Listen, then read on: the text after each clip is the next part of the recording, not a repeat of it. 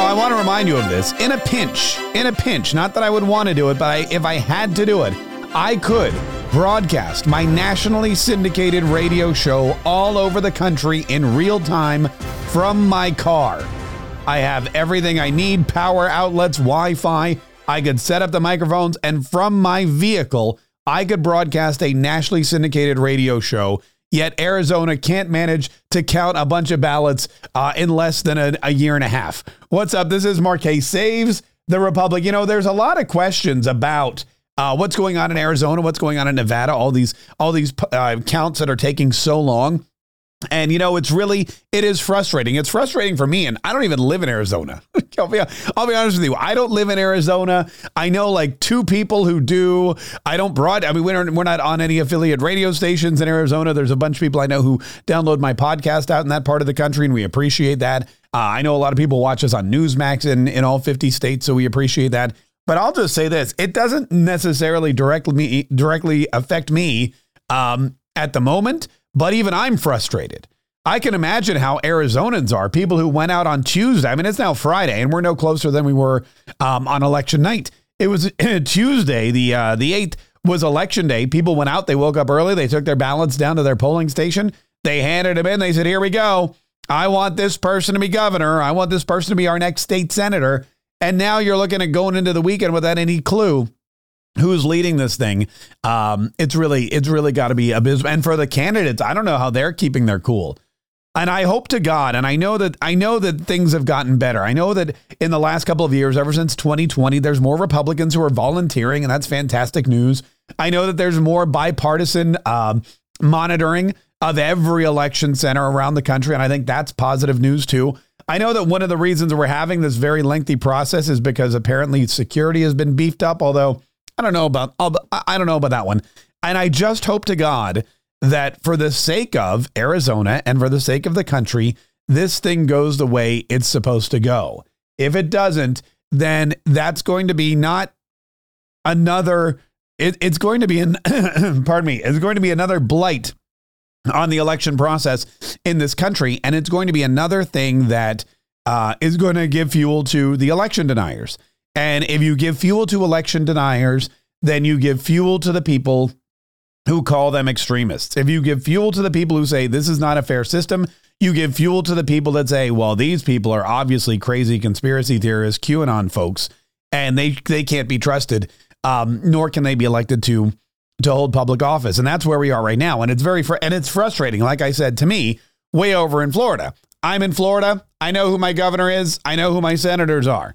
I know that this is about the reddest state ever. And I know that my elections are free and fair and secure and safe and have been figured out and tabulated in an expedient fashion. It's Florida. It's like the best place in the world now for all those reasons.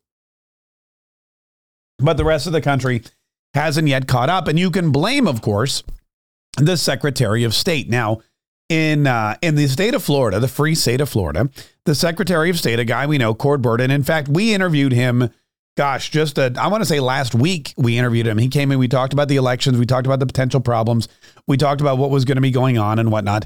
And one very important, pardon me, I don't know what's going on today. One very big difference between Florida and Arizona when you're looking at this is that the Secretary of State in Florida is appointed by the governor. The governor says, just like the Secretary of State of the country, it's appointed by the person in charge. So Cord Bird is appointed by a Republican governor, and they work together to make sure that the state is run in a proper fashion. The elections are done in a proper fashion. And the result is, well, you saw in Arizona, the Secretary of State is elected, and Katie Hobbs is a Democrat who was elected. The governor of the state is Doug Ducey, who is a Republican, quote unquote.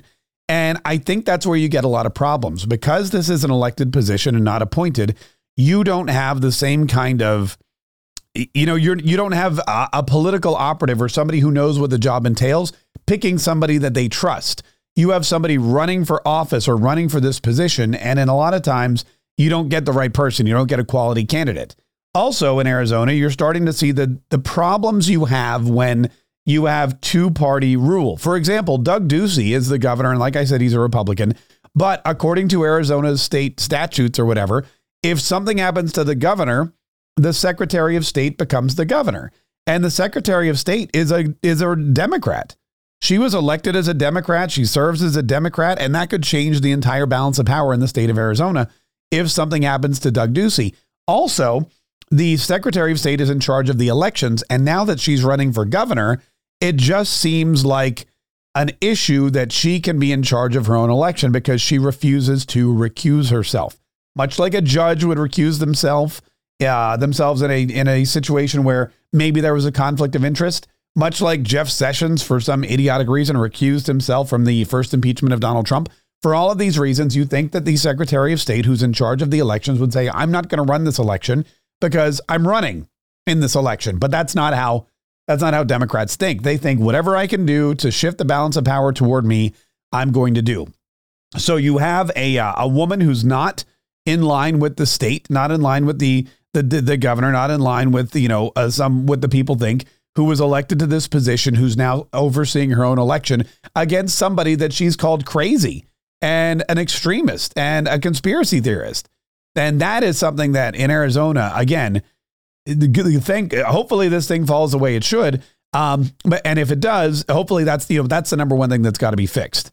You got to look at these things and say there's a problem. I also say this, and I don't know, and people will disagree with me, but I believe wholeheartedly that if you give somebody power, you've also got to equip them with the tools they need to make sure that they can use that power effectively.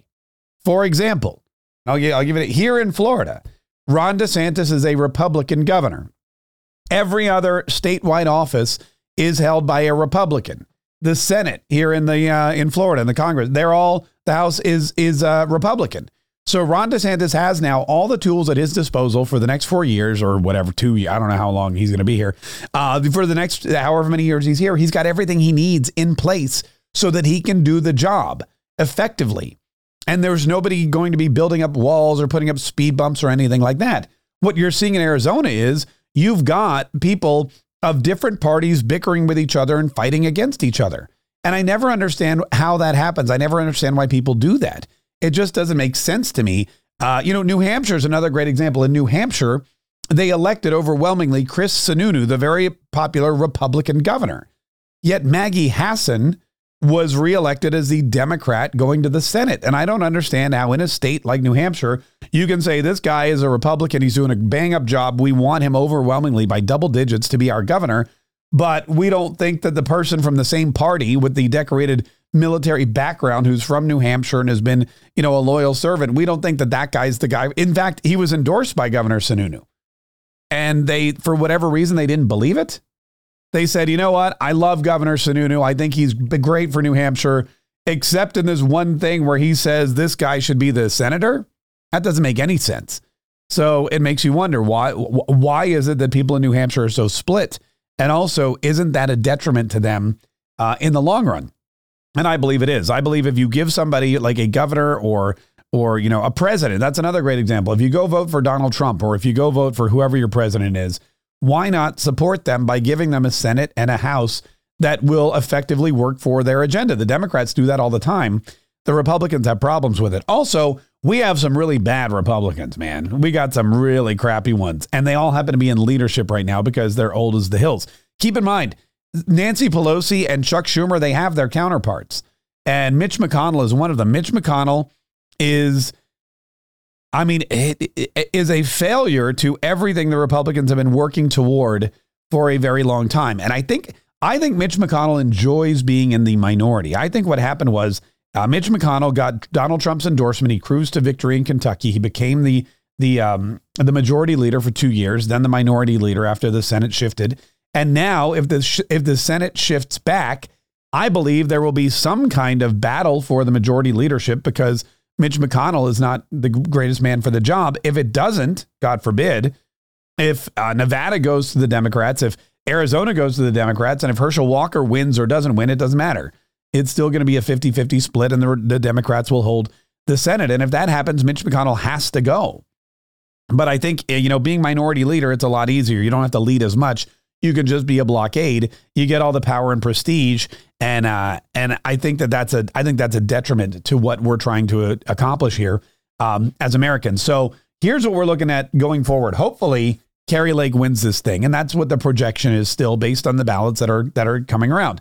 If that happens, Arizona will clean up its act. That's number one on the docket. She's going to clean up their act. If not, you're in for like election after election after election with this same horrible cycle. And the reason they slow roll it, the reason they do it this way is because it's more beneficial for them. Nobody likes a decisive conservative victory on day one. Look at what happened in Florida. Decisive conservative victory within hours of the polls closing. Ron DeSantis, Marco Rubio, they were all called within hours of the polls closing. They will be here for a very long time. Florida will be a red state for a very long time. They don't want that to happen in Arizona. They don't want it to happen in Nevada. They don't want it to happen in these other states.